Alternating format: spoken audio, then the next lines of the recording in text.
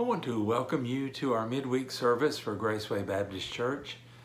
And as usual, I want to remind you to pray for our church and pray for one another. We've got a lot of things going on, a lot of people facing some different crises in their health, a lot of COVID lately.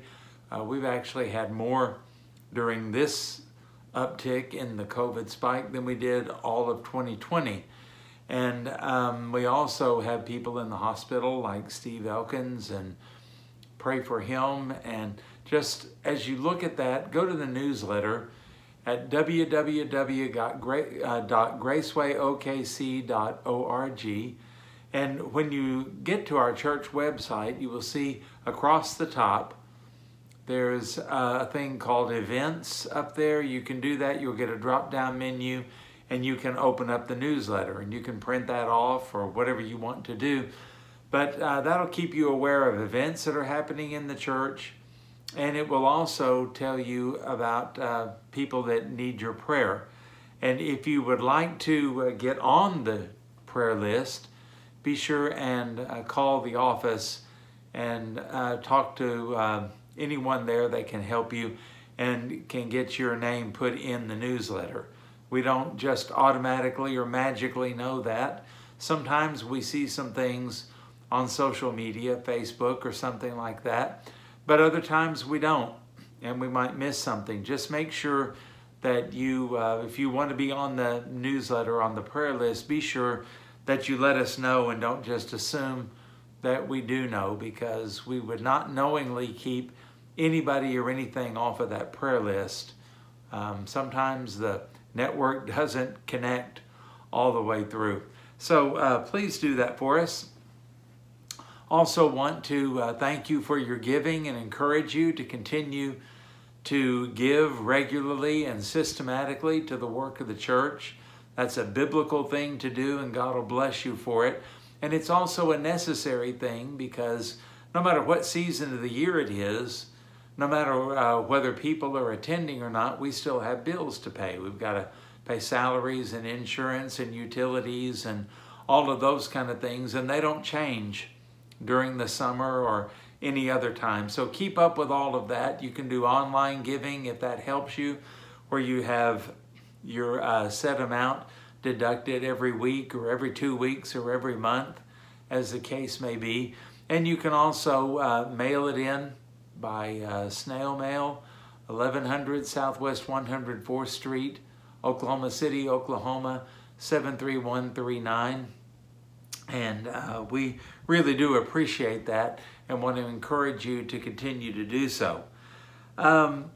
We also are keeping an eye on things as pertains to COVID. We kind of thought we were through all of this, and I think most people did too. And we don't know what's going to happen if it's already kind of spiking. I heard this morning that Mercy Hospital is already out of bed space, and don't know if it's going to be like 2020 or not. We don't know what kind of regulations or state of emergency or anything is going to come. And we'll just trust the Lord to see us through this and give us wisdom as time goes by. Thank you for understanding, and thank you so much for your patience in all of this. You know, sometimes I think people look maybe at us and other businesses and things like that and say, well, what's the consistency? And here's the thing that is a little bit frustrating to us, is there is none. And it seems like whenever you look at the CDC website, what you read at the top of it is kind of contradicted by what's at the bottom, or at least confuses it. And so we're not always just really, really sure. And what one church does, we kind of look at and we pay attention to what the other churches are doing, and we pay attention to the recommendation of, our leaders. But ultimately it comes down to what we decide to do, and we try to do what we feel will honor the Lord, enable us to continue our mission, and also that will be the best for you in the congregation. So in other words, we don't know what we're doing sometimes, but I don't think the government does or anyone else does either. but we just try to do the best we can with the information that we have, and we do that with a sense of wanting to do the best and help people and keep people safe, and at the same time not compromise who we are. Boy, that's a lot of rambling there, but I think maybe you get what we're trying to say there. Now, we've been looking on Wednesday nights, of course, through various Psalms. We're going to finish up Psalm 46 today. And the title of the message is, Let Your Doctrine Be Your Guide. Obviously, I got that from the old cliche, let your conscience be your guide. I'm going to replace the word conscience with doctrine. And the reason that I say that is because people tend to say the right things about God. He's a loving God, compassionate God, an all-powerful God, an all-knowing, ever-present God. He's sovereign. We'll say all of those kind of things. And we'll say amen to those things, and we'll sing those things, and we'll teach those things. And then a crisis hits and we hit the panic button. Something's wrong with that. Something doesn't go our way, and all of a sudden we are questioning everything, and we are coming apart. And I think the reason we do that is because what we say about God and what we really believe and act on about God may be two different things. And we've got to get those things together. What we believe about God, what we put down on paper about God, what we affirm about God really should be the guide for our everyday life, whether times are really good or whether times are really bad. And human nature and the depravity thereof, it doesn't really matter, because you would think that somebody has a crisis in their life, what are they going to do? Well, naturally, they would just turn to God. Well, hold on, not so fast.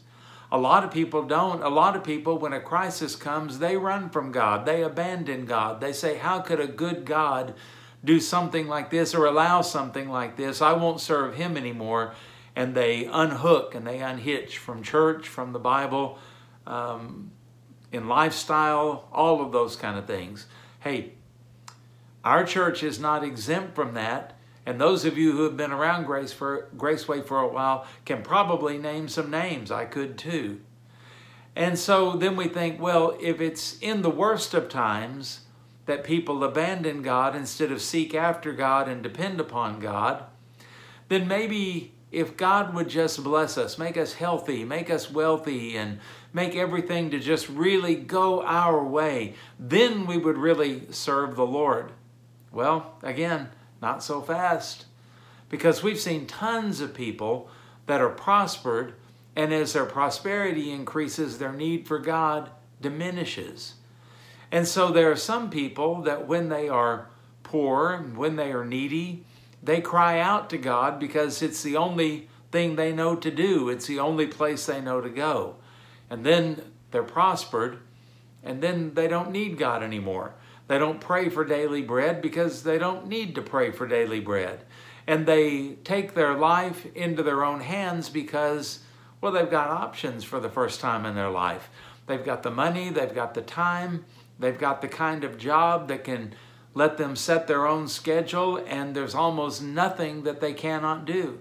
And those kind of people tend a lot of times not to give as much as they ought to give, sadly, and also not to be as available to the people in the church as they once were. And we've seen people that as they advance and become upwardly mobile, they don't have time to teach Sunday school. They don't have time to work in Awanas. They don't have time to be a deacon. They don't have time to serve as they should as an elder and those kind of things. And it gets very, very sad. However, we can't predict either one of these things, because I have seen people that when things turn sour, they actually did turn to the Lord. And I've seen people that when things were very, very good, they were humble and grateful and thanking God and using their time and their resources as an opportunity to serve God, not to back away from Him. We're so inconsistent. You know, when I was talking about some of this stuff with COVID and all the different things that scientists say and doctors say and the CDC says and the government says, all of that. Hey, we're 20 times that bad in our own personal life. Which way are we going to go? What does God have to do to get our attention and to get us to be solid in our walk with God? Because if He withdraws blessings, sometimes what happens? We run, we unhitch, we're done with Him. If He pours the blessings on, then we become self-sufficient and we don't need Him. And so the idea of thinking that whether I'm a multimillionaire or whether I'm homeless on the streets, it's still true. I need Thee every hour, most gracious Lord. And that's something that we have trouble getting together. And one of the great examples of this is a person who made the statement, when everything was going great for me, in my pride I said, the Lord has blessed me and made my mountains stand strong. But then you hid your face, and I was dismayed. And you know who I'm talking about there? That's a paraphrase of Psalm 30. I'm talking about the man after God's own heart, King David. He had trouble being consistent, just like you have trouble being consistent. And we can always think about our present situation and say, yeah, but if this were to change, I'd be a better person. I'd be a better Christian. I would be more faithful. But that's not always true, is it? We don't always understand ourselves even, because we can bounce around so much that it is not even funny. Even David had trouble with that. So one of the things we ought to strive for is to be consistent. Now, the reason we need to be consistent is not just so our lives will make more sense and we don't make things worse. Our lives need to be consistent because we have a testimony to uphold. Now, I can tell you that there are any number of children that grow up in church, even grow up in preachers' homes, Sunday school teachers' homes, deacons' homes, that type of thing, who just are not real interested in the things of God, and they're certainly not interested in the church right now. Why is that? Because they saw in their parents this lack of consistency. They would see their parents acting one way at church, treating people the way at church that would be socially acceptable and all of that, but they didn't treat their own family members that way once they got in the car or once they got home. They would see mom or dad use a certain vocabulary at church that didn't match the vocabulary at home.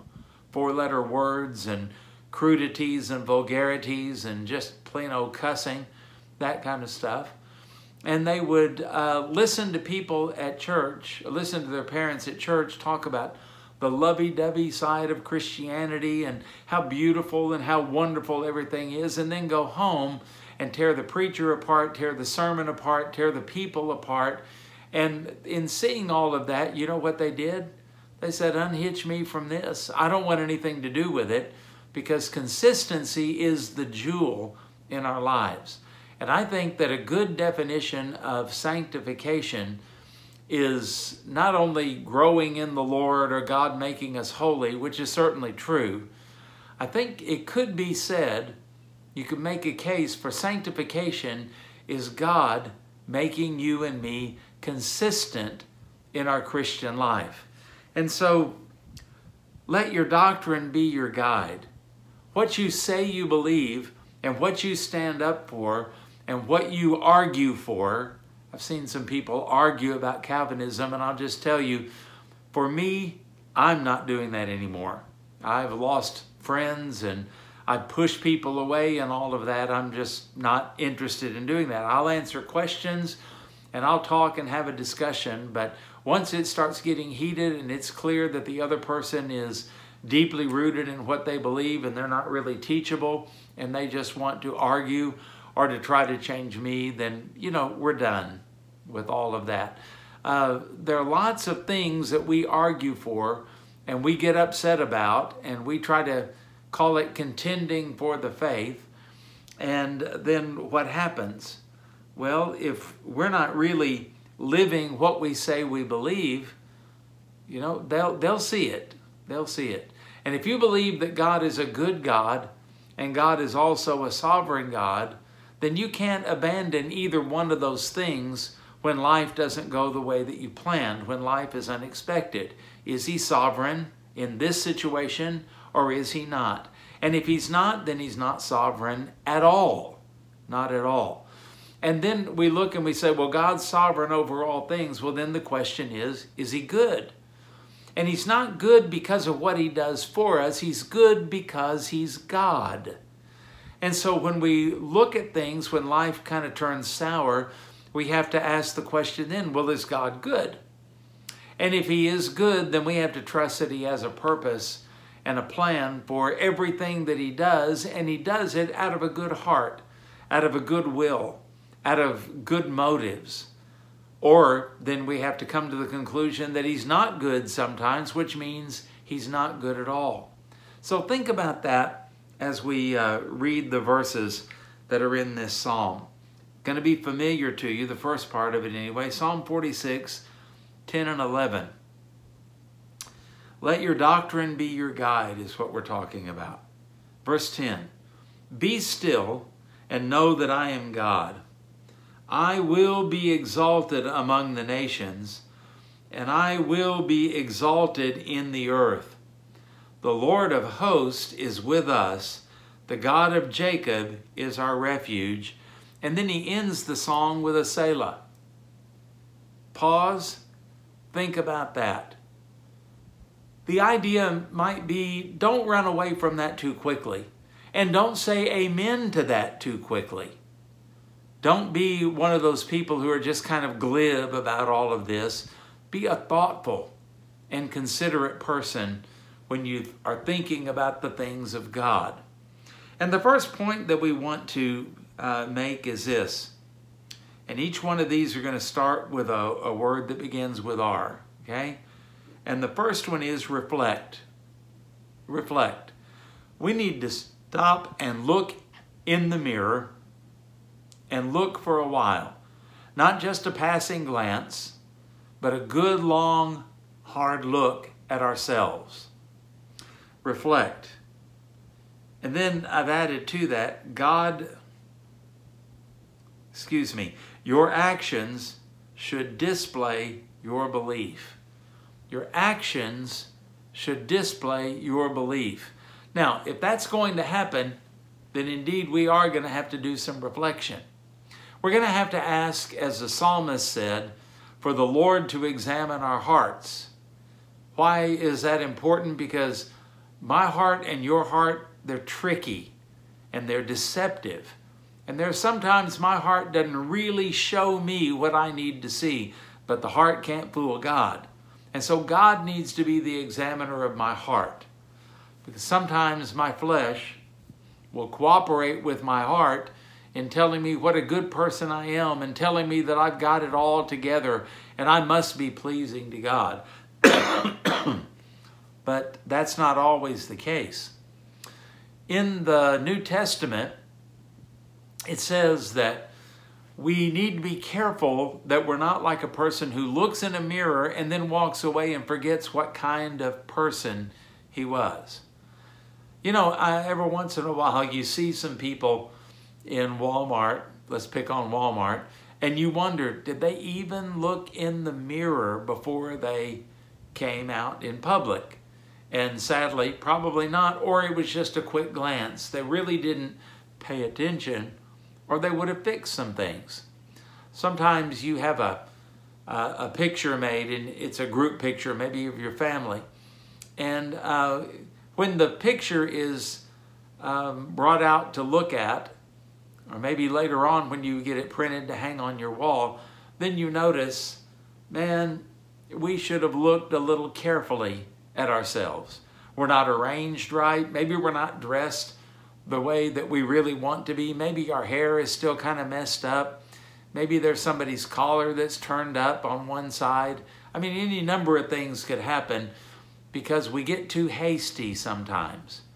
And that's my point in number 1 that comes out of this scripture. Be still. Stop. Be still. In fact, the idea there of be still is not chant or meditate or sit quietly in the dark or light a candle or anything like that. The word be still in the Hebrew literally means stop striving. Stop striving and know that I am God. If you have been around little children lately, especially babies, have you noticed how when it's time for them to go to sleep, what do? We were with our youngest, Lottie Beth, and we were watching her and keeping her while Chelsea and Jeremy and Jenny and Isaac were at a retreat. And you know what we noticed about her? The sleepier she gets, the more restless and fidgety she gets. And you've kind of got a window of opportunity to put her down or it's going to be rough. And you know what I've noticed? That's not unusual. And I noticed with our own children when they were little bitty, they would fight sleep. What's the matter with you? You're tired? You're sleepy? What are you doing? Just lay back, relax, quit fighting it, and go to sleep. That's what this verse is talking about. When it says, be still and know that I am God, it's saying here, quit fighting against things you can't change. Quit fighting because you don't like the position that you're in. Stop striving with God and with your circumstances. And if you really believe that He's sovereign, then stop striving and remember who you're dealing with. That's literally what the verse is saying. Be still. Doesn't say anything in here about having quiet moments or a quiet time. That's not the thrust of it at all. Quit fighting. Quit striving. You're wearing yourself out. You're not getting anything done. You're not changing anything. And you find out that the truth of the matter is your striving, your panic, your fear, your scrambling to make something happen is really saying that you don't know God, because God is in control and God is good. The little kid's prayer, remember, God is great, God is good. Those two things always are true. He's always great and He's always good.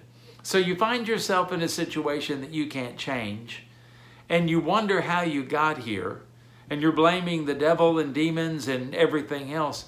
What if it's God? What if it's God that has you in that situation? What if it is God that you're really fighting against? Well, this would be a good word for you. Stop it. Be still. And remember that He's God. Now, remembering that He is God means, number one, that He has authority over us. What are you trying to do? Fighting against Him? Number two, it means that He is sovereign. You're not in this situation by accident. There's a reason God allowed you to be in this situation. And then number three, it means you need to wait on Him. God has a plan, and that plan is not going to be altered. God has a purpose in all of this, and He's not going to let up until the purpose is met. And you'll remember that His purpose in you is to conform you to the image of His Son. And it may be the very thing you're trying to get out of is the very thing that you need. It may be that the very thing you're trying to defeat and get rid of is the very thing that God has put into your life and allows in your life, because that's the thing that is indeed going to make you like Jesus. So I would ask you, Graceway people, the ones who always affirm that God is sovereign, really? And do you live like it? Do you act like it? And have you ever reflected on that? Number two, write down the word relax.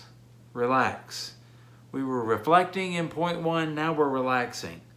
God will not allow His plan to be altered. God is not saying, is there a better way?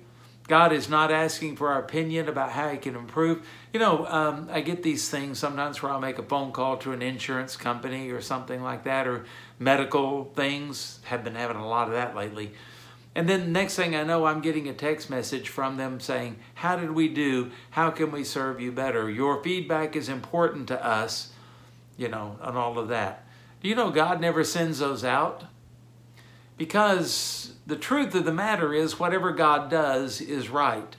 And all of his ways are right. And whatever he ordains is right. He doesn't need feedback because he doesn't need to improve.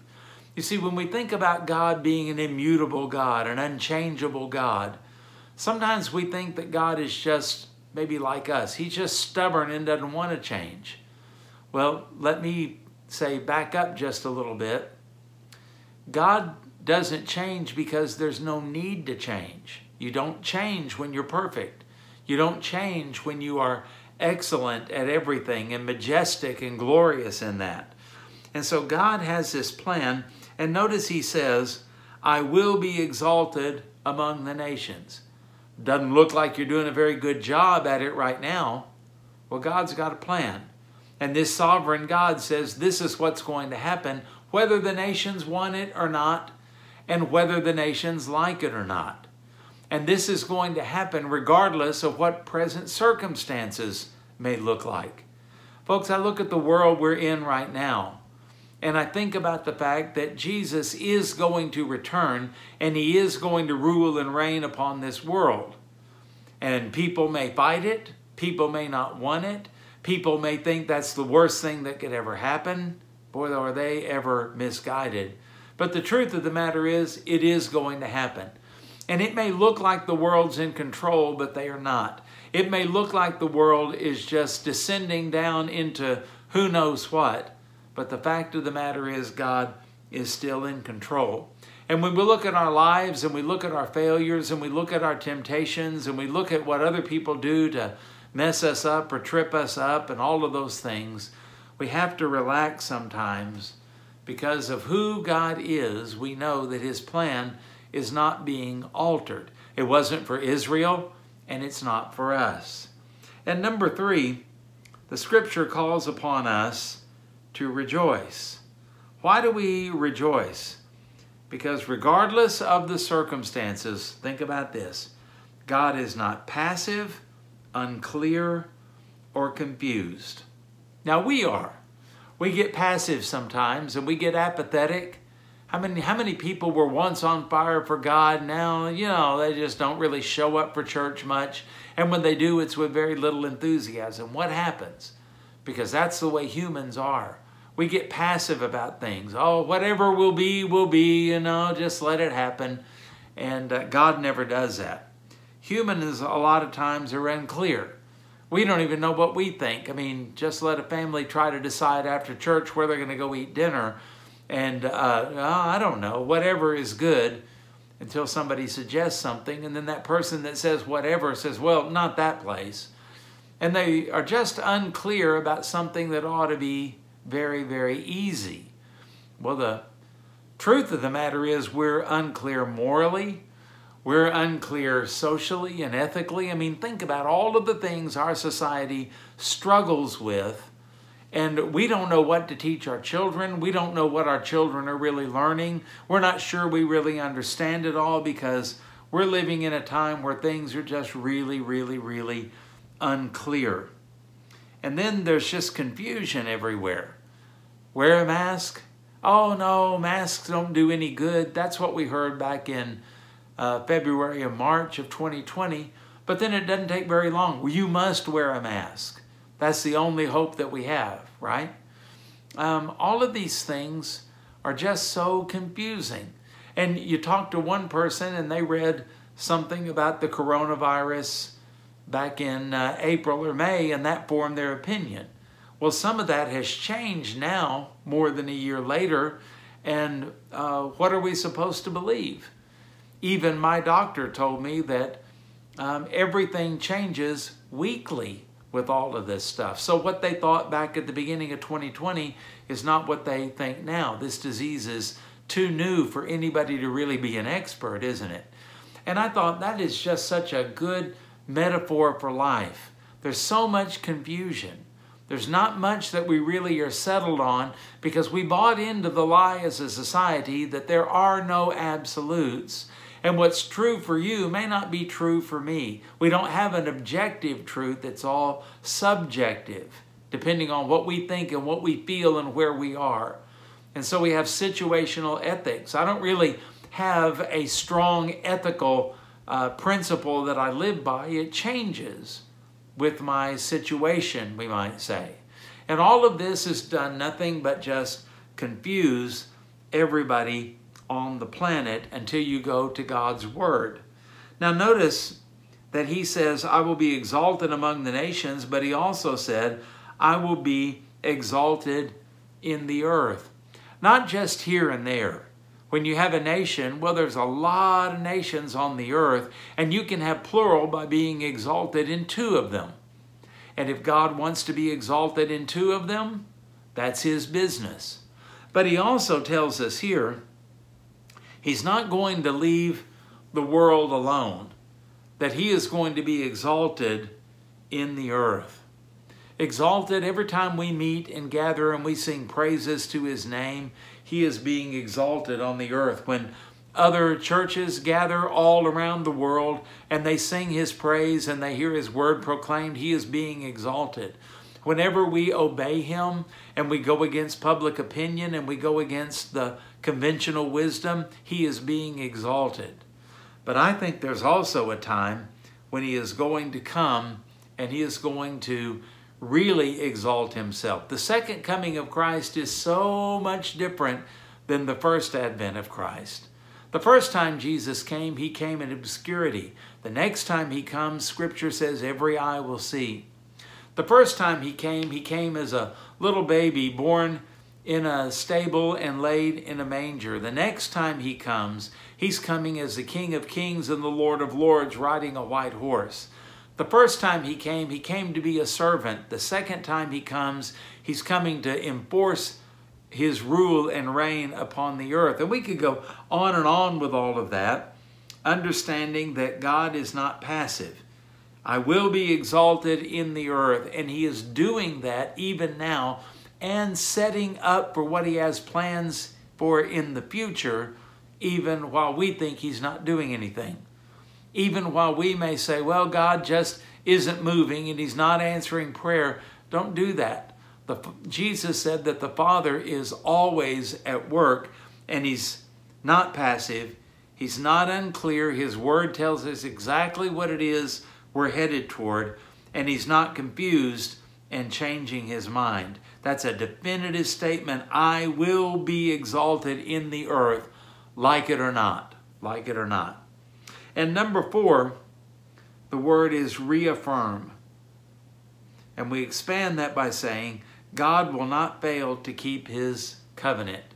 So the psalmist ends this thing by saying, the Lord of hosts is with us. Isn't that a good thing to think about? Well, it must have really been good for them to think about, because God had a special covenant that he made with Israel. And there were times, and let's be honest, mainly because of Israel's sins, when it didn't look like God was really keeping his end of the bargain. There were those times when, if you love us, why is this happening? I've told you before, I remember seeing a book back when I was doing youth work that said, if God loves me, why can't I get my locker open? Isn't that good? Well, can you imagine, what did Israel and Judah say? If God loves us, why are the Assyrians invading us? Why are the Babylonians invading us? If God loves us, why is the temple destroyed and plundered? If God loves us, why are we poor? If God loves us, and the Jewish people could ask this question in a variety of situations. If God loves us, why was Hitler allowed to do the Holocaust, for example? I mean, they have been persecuted more than any other people group on the face of the earth over the years. I heard the other day that there have been 19 Holocausts throughout history on the Jews, people trying to destroy them. Well, notice that it says the Lord of hosts is with us.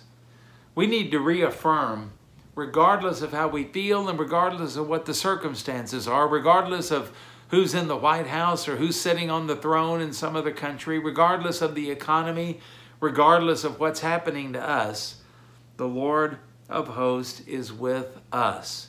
He promised never to leave us or forsake us, and he won't, because he always keeps his covenant.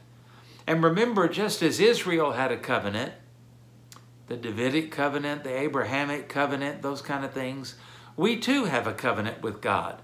Jesus told us on the night he was betrayed, "Take this cup and drink it, for it is the blood of the new covenant."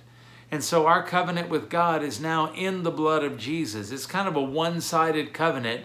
He made it and he keeps it. It's done in his blood. This verse, the next half of it also says, "The God of Jacob is our refuge." And let me just point out something that may be painfully obvious, but sometimes it's the most obvious things that we sort of miss.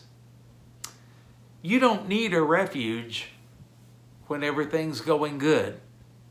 You don't need a refuge when everything is working right. And yet it says, "The God of Jacob is our refuge." Why do they need a refuge? Because things don't always work the way you intended. Things happen that you didn't plan for. Life takes turns that you didn't anticipate. And yet, when it does that, guess what you affirm? The Lord of hosts is with us. And because he's the Lord of hosts, the God of armies, it means he has power. Brother, sister, he can change your circumstance anytime he wants to. And then the God of Jacob is our refuge. He's the place where you can run and hide. Maybe it's not his will to stop the storm yet. Maybe it's not his will to give you a shortcut out of the fire. But if your refuge is in the Lord, no matter the storm, no matter the battle, no matter the heat of the fire, whatever it may be, you're going to be okay and you're going to make it because you are in the shelter of the Lord. So, let your doctrine be your guide. All those things you say that you believe and that you affirm, those things you would fight for, those things you would argue about, those things you contend for, prepare to be tested in those things.